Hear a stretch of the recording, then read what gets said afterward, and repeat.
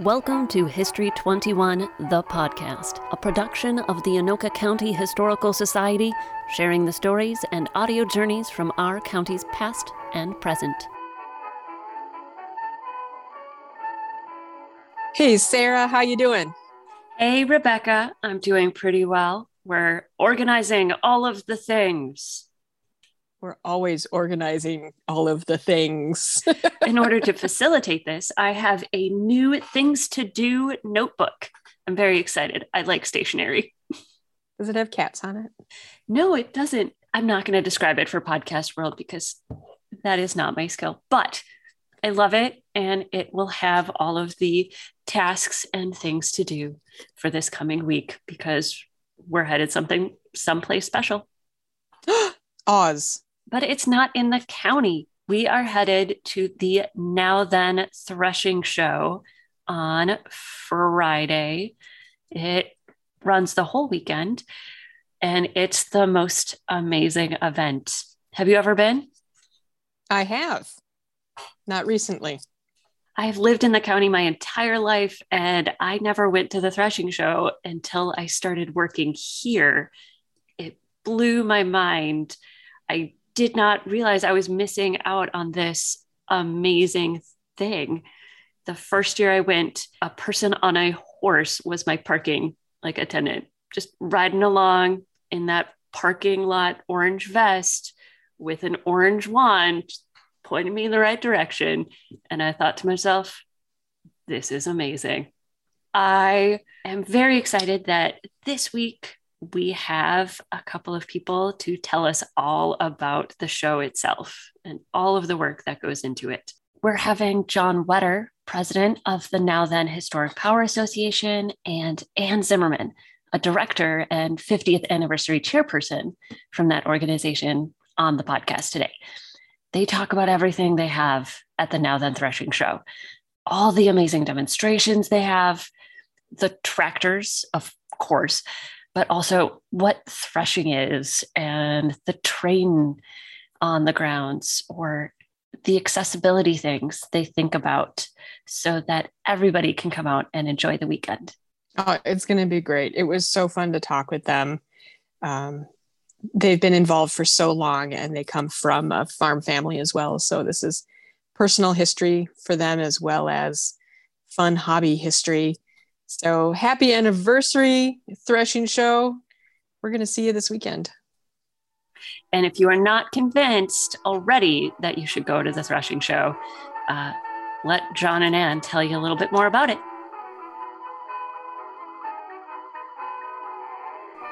I honestly have never been to the Threshing Show as a participant observer.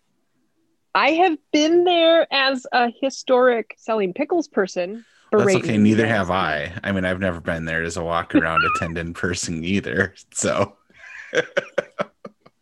I had 8 minutes that one year that I ran around and looked at stuff. It was pretty interesting. Who knew we did what we did out there? For people that don't go to the Threshing Show, what would they expect when they did come? What is the Threshing Show? The Now Then Threshing Show is really to showcase the history of early agricultural area. So really back kind of focus around the early 1900s, maybe into the 1920s. We have quite a few different things for folks to be able to come and see. So we do have everything from a historic farm with the full garden and they're making dinner, as would have happened for back in the era when there were threshing crews, which could be anywhere from 10 people to 20, 25 people. We also have a church that was moved to the grounds. You're going to see an old Skelly gas station with a whole bunch of historic cars, all the oldie cars and trucks and everything kind of from the 30s and 40s. Then you'll also see a sawmill. So those were very common in the area. We have a demonstration of that, and you'll see that sawmill run by a variety of different types of tractors. Most commonly, you'll see it operated by a steam tractor. We have a very nice collection of steam tractors at the show. You know, people like to stand next to the back wheels of them and see that the back wheels are, you know, several feet taller than a person standing next to the wheel. You'll also see them out in the field threshing grain. So that's by the name of the show, threshing. Just if people aren't even familiar with that word, perhaps, is literally separating the wheat from the chaff. And so you're actually taking, in our case, oats, and you put them into a machine, a threshing machine, that actually separates the grain to then whether you'd use an oatmeal or, you know, wheat into cereal or to feed cattle. It actually separates that out, and then you get the chaff or the straw out the back of the threshing machine, and you would bale that up to use for bedding. In the modern day, a lot of the straw and some of those pieces are used as a erosion management. You know, you see when they're finishing up road work or whatever along the side, you'll see they put straw down to try to hold the dirt in place until the grass can get growing. We also have some really cool big engines. We have a large Fairbanks Morse engine that has a really close attachment here to the city of Anoka. It was the backup generator for federal ammunition. Almost all of the hours that were put on the engine were put on the engine in 1965 as it served as the backup generator following the Fridley tornado outbreak in 1965. You're not only going to see that run, you're going to feel it run. The ground like has this movement to it that's just something else, along with a full blacksmith shop that I could spend the entire day. And of course, free train rides for the kids, flea market area where you can find some treasures to take home with you. But John, you missed two big things. One, I could spend all day in the print shop watching the old style newspapers and how they would put the words together. It was this huge contraption. And, you know, we sit here and work on these tiny little computers these days, and you see how they would build an actual newspaper. And the other thing is the craft building, or historically what used to be known as the women's building, because it demonstrated a lot of the women's homemade type goods. So quilting, spinning yarn, who does that anymore? It's very rare. They make baskets and all sorts of homemade goods that were necessary because you couldn't order it off of Amazon. So I think that was kind of just a quick walk around the grounds of all the different things that you have available when you come out to the show. This is a really special year for you guys at the Threshing Show as well, as far as anniversaries go, correct? It is our 50th show that we will be hosting. What's changed over the years? Has it always been as big as it is now? No, so the show originally began as word of mouth. 3 gentlemen in Rogers, Minnesota, where our show originated out of, had lived along the interstate, and there was an old threshing machine in the trees that was going to be destroyed when the bulldozers came through to put I-94 through. So these 3 gentlemen decided, well, we'll rescue it.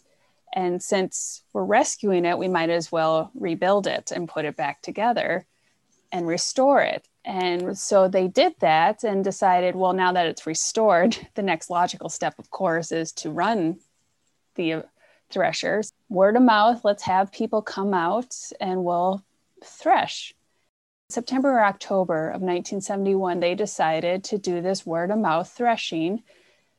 Meanwhile, across the river in Anoka, the Anoka Engine Club was meeting for the first time, and they were focused more on the small engines.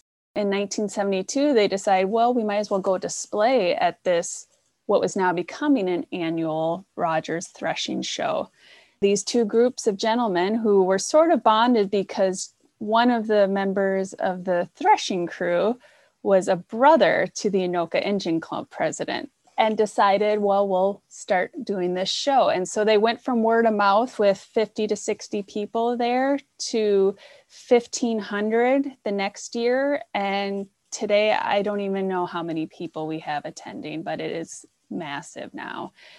the threshing show itself. It is a massive undertaking, and we have amazing volunteers, all volunteers, nobody gets paid, all volunteers who show up to run this show so that generations will understand what rock crushing looked like 100 years ago, what threshing looked like. Instead of these modern day combines that have GPS, now we're talking about literally hand from the beginning work that led to what we do now. We have great volunteers who step up, but the organization is only led by 4 officers and 6 directors. So you have 10 people who are the core leaders and many, many committee chairpersons who help make the show run. But it's a lot of moving pieces. And as president, especially, a lot of that burden falls on them. So in an ideal world, it would be lovely to have some kind of manager, if you will, to take care of some of these things. Are most people that are involved in the volunteer core of the group, do they have farming backgrounds?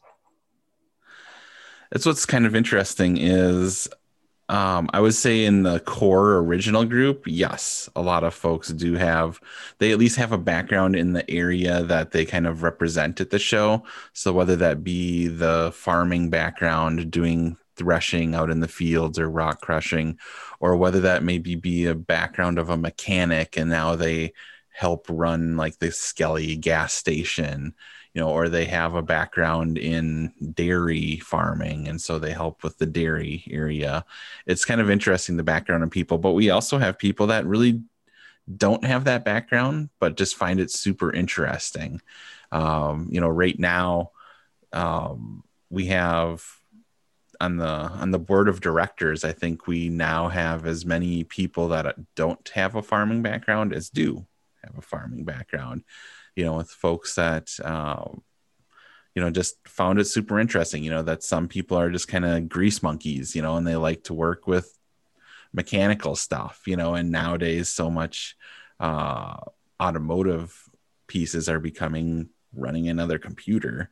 And so they like to work on stuff that isn't a computer, to be able to see how it actually works, how actually pulling an engine apart and putting it back together again. It's really interesting to a lot of folks who are kind of that mechanically minded, whether they have an agricultural background or not. And as I've been doing research for the 50th, I've been speaking to some of our members who've been a part of the organization for many years. And it's amazing how many have a familial tie. So their dad was involved, their mom was involved, or their grandpa took them to the show many years ago. And so they got that itch, that interest because of the exposure to it.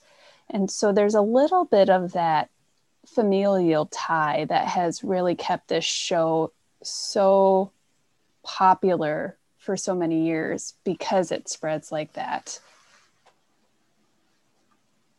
And it really is popular. I mean, there are thousands and thousands of people that come on the weekend of the threshing show.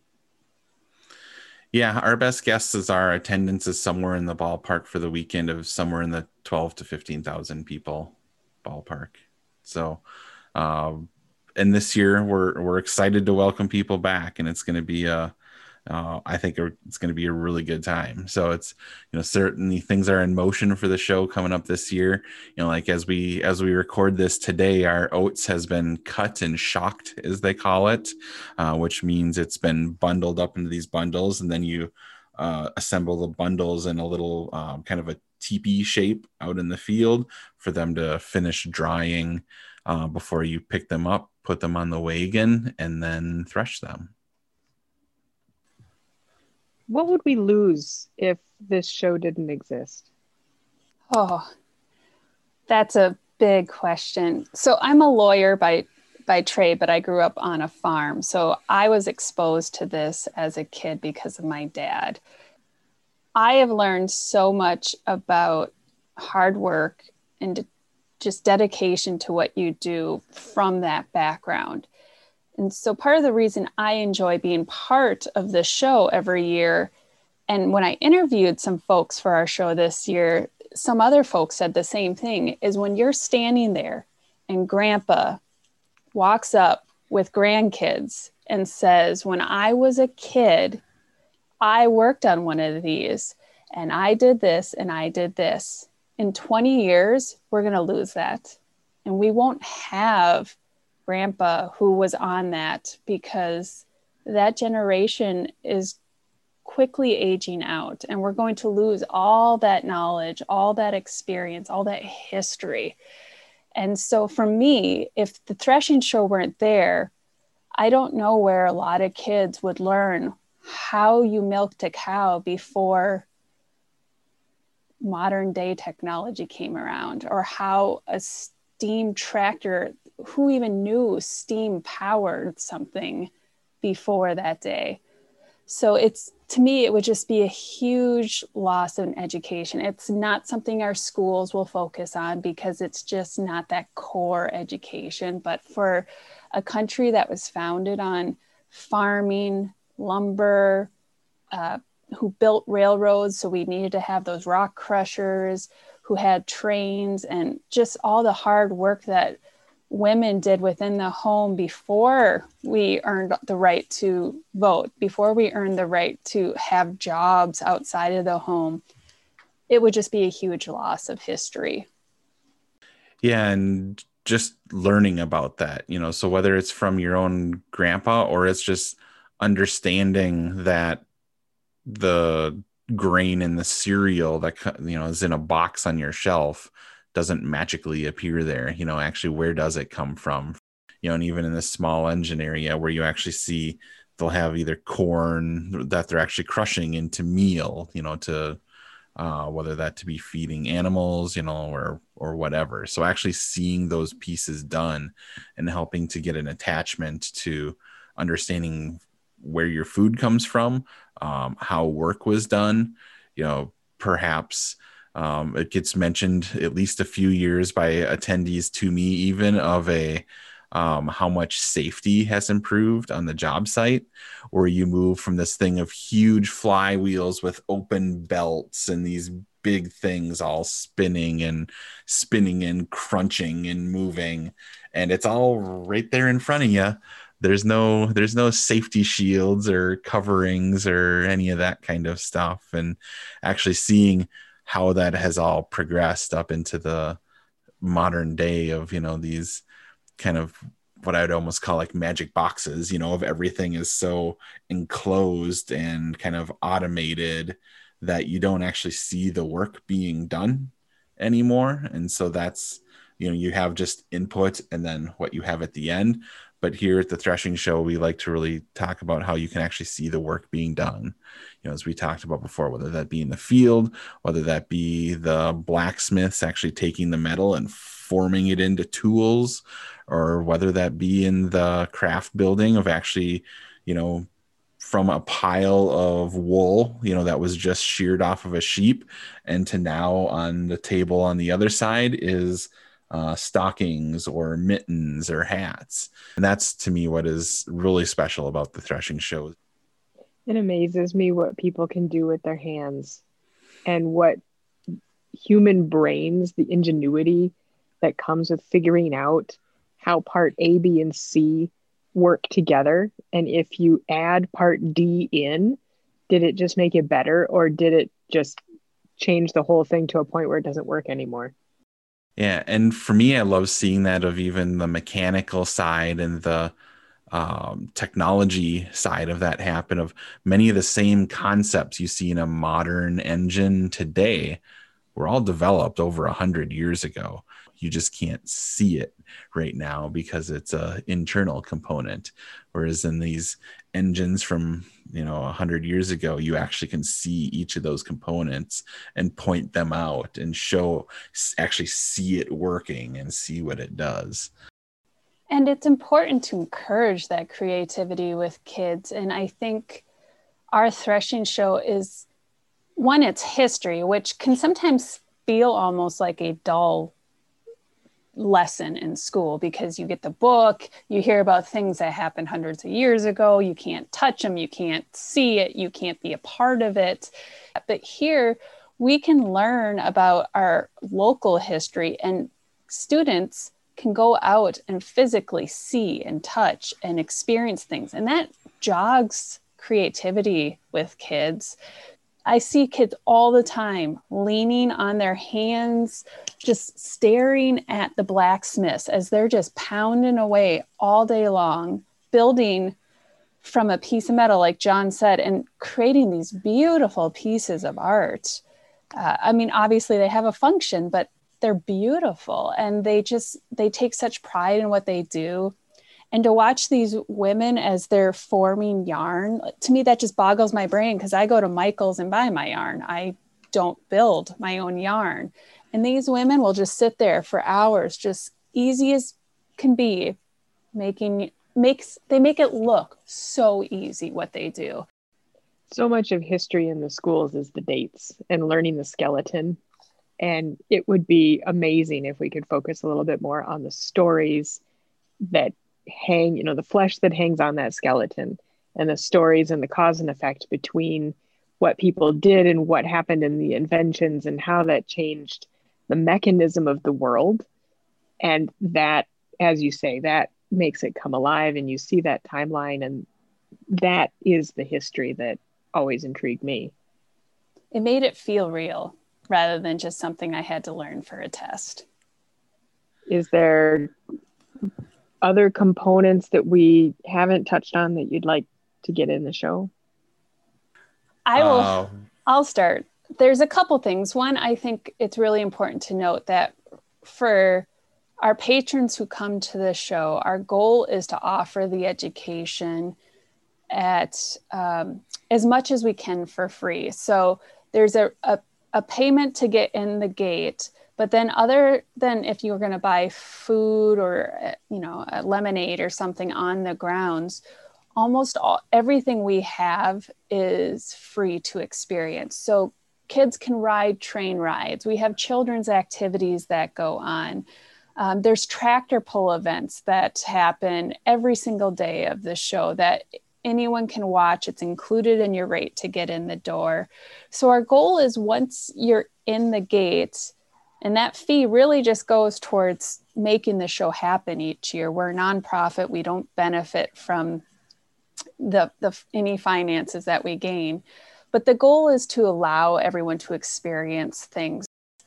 We have lots of benches. We have people movers that are wagons that are covered from the sun and have benches. So young or old will help you get around the grounds and get you to all the activities so that you can see it.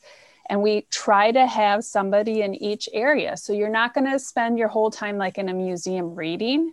You're going to be able to interact with somebody who can answer questions. Don't be daunted if you're interested in coming, but are concerned that you can't walk the whole day, or concerned about the cost.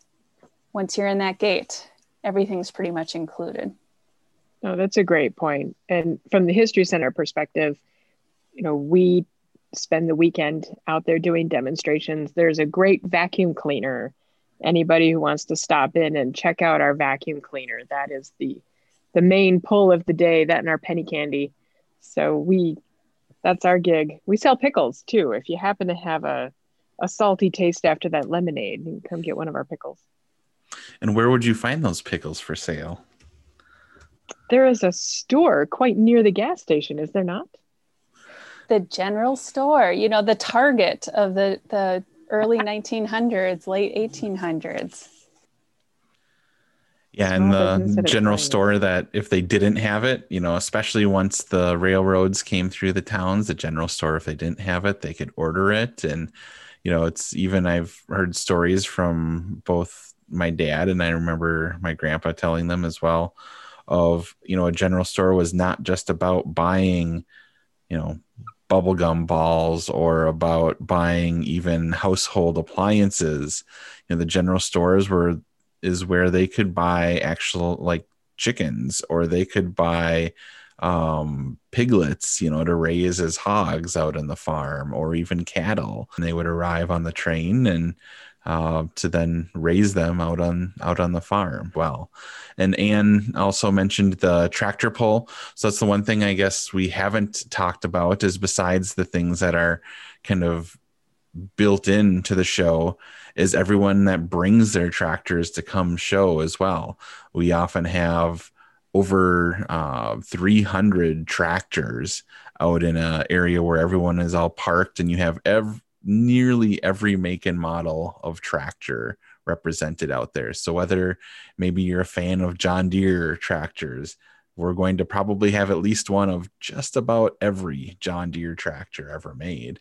If you're an International tractor fan, we're going to probably have just about every International tractor ever made, along with some of the less popular brands and makes and models. And you'll see the daily parade of power, as we call it, at 1:00 every day.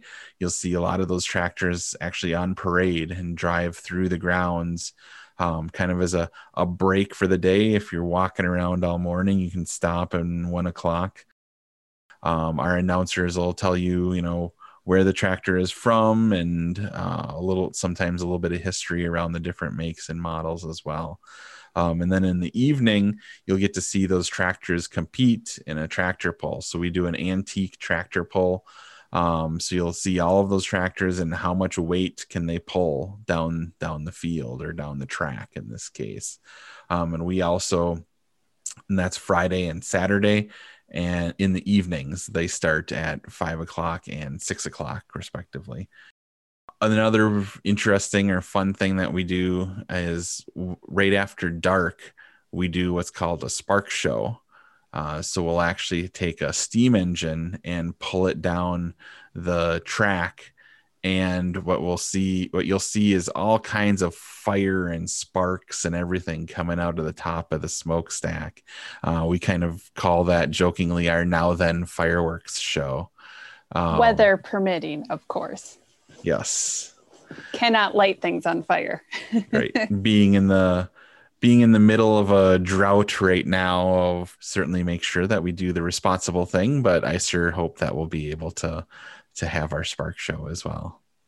And as folks are listening to the podcast, if they think, boy, my dad or my grandpa would really love to come out there, but between if it's warm or hot, and the fact that our showgrounds is 40 acres total, might think about how are we going to get around. We do offer golf cart rental. So for folks who want to bring somebody who maybe is not as able-bodied but would really like to see the show, you can rent a golf cart for up to 8 hours while you're at this show. And again, we're not looking to make money off of that. That's essentially to cover the cost of the golf cart rental. But it allows for, especially I see a lot of seniors, to get around and to see. I mean, it's a big showgrounds. The people movers work, but you still have to get up and off those people movers. And to go up and down those tractor rows for hours, I've seen folks looking at those tractors.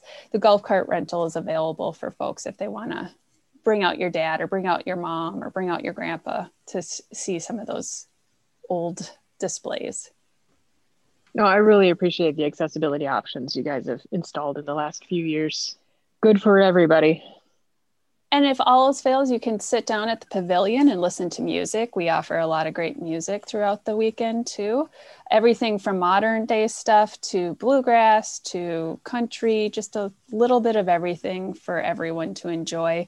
Or on, I think it's Sunday, is it, John? The square dancers come out, so you can see some square dancing. Or if you're a square dancer, come on out. They're always looking for public involvement or patrons to jump in. They'll even teach you if you're not really sure like what you're doing. I would try, but I would look horrible at it. But they are totally willing to teach, because that's just what our show is there for. It's to teach. Oh, it sounds like you guys have a really great show planned this year, and happy anniversary. And we are going to rock this anniversary and truly wish you all the best at the show. Thank you so much, Anne and John, for your time during the show today on the podcast. It was just so much fun to listen to the ins and outs of the threshing show and how it all comes together. Well, thank you so much for having us, and we would love to see everybody come out here this August 20th, 21st, and 22nd at the Now Then Threshing Show grounds in Now Then, Minnesota. It's going to be awesome. We'll see you there. Yes, you will. I'll be on a steam engine. Read all about it in the Anoka County Library Minute. For this week's Library Minute, Lydia with the Anoka County Library curated a book list all about farms and tractors, and then trusted me to give voice to them. It's a good list. Check it out. Her first suggestion is This Old Tractor, a treasury of vintage tractors and family farm memories by Michael Dragney. This book is a gem. It contains essays authored by farmers looking back on their farming lives. There's an extensive chapter titled Threshing Days with voluminous photography and illustrations, one of which is a 1934 photo of Machinery Hill at the Minnesota State Fair. She also suggests The Self-Sufficient Life and How to Live It by John Seymour. Have you ever dreamed of living off the land? The late Seymour, an idealist who envisioned a world where people aren't alienated from their labor, was the father of the Back to the Basics movement. He paradoxically wrote of the practical ways to do just that. For those who can't have your own tractor, there's Build Your Own Farm Tools by Josh Folk. Those who can't afford or don't need a tractor will appreciate the flinty instruction on how to equip your farm or garden shop. There are chapters on greenhouse and irrigation tools, among others. Young kids are fascinated by tractors and farms. Early readers may enjoy the following books or others found here at the library, like Truck and Tractor Pulls by Kate Mickeloy, Welcome to the Farm, Combine Harvester by Samantha Bell, John Deere, That's Who by Tracy Nelson Moorer, or What Does It Do?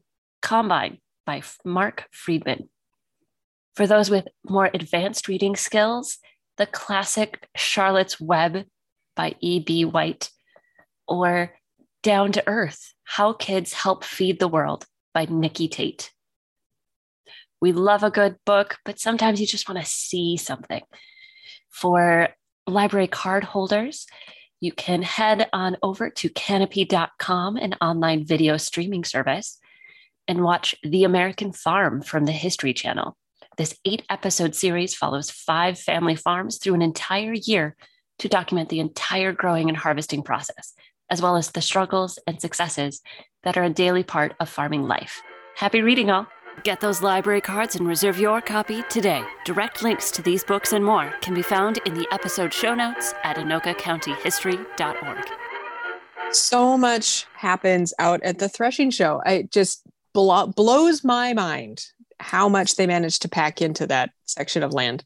I know you asked them, like, describe the threshing show to me, and I seriously had to cut that section down. I was like, the whole episode can't just be them describing the grounds and what they have.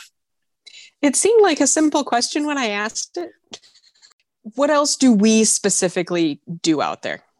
Our little corner of the threshing show grounds is this 1920s general store. We're at the end of the threshing show grounds, right next to where they hold the tractor pull, which is amazing. And it's a really lovely time. We invite people into the general store, sell them penny candy. The little kids are so adorable with their like clutched fingers full of coins that they're trying to figure out what they can get for 2 dimes or a quarter. And selling pickles, of course, as well as the candy, because I'm more of a savory instead of a sweet person. No, I don't understand you. Chocolate all the way. Tootsie Rolls. As a child, one of my go-to snacks was a glass of milk and a bowl of pickles. No. Dill pickles, and I still don't agree. Even the sweet refrigerator pickles, I'm still only like a 2-slice person. Unfortunately, our pickles go fast at the general store. They are in demand out there. So when you come out to the threshing show, be sure to stop by the general store and say hi place an order for, something that we can get on the train, 1920s style, and mosey with a pickle and a handful of candy. We'll see you out there this weekend, everybody. If you have a question, want to visit our show notes page for each episode, or would like to share your own story, go to anokacountyhistory.org. Help History 21, the podcast, reach more ears by subscribing and reviewing on your podcast provider. We're all over social media, Twitter, Facebook, and Instagram for all those who scroll by. And for our Vault members, you can find special access to podcast extras as well as the latest digital resources at History 21, The Vault, located on our website. Remember, the present is the past of the future.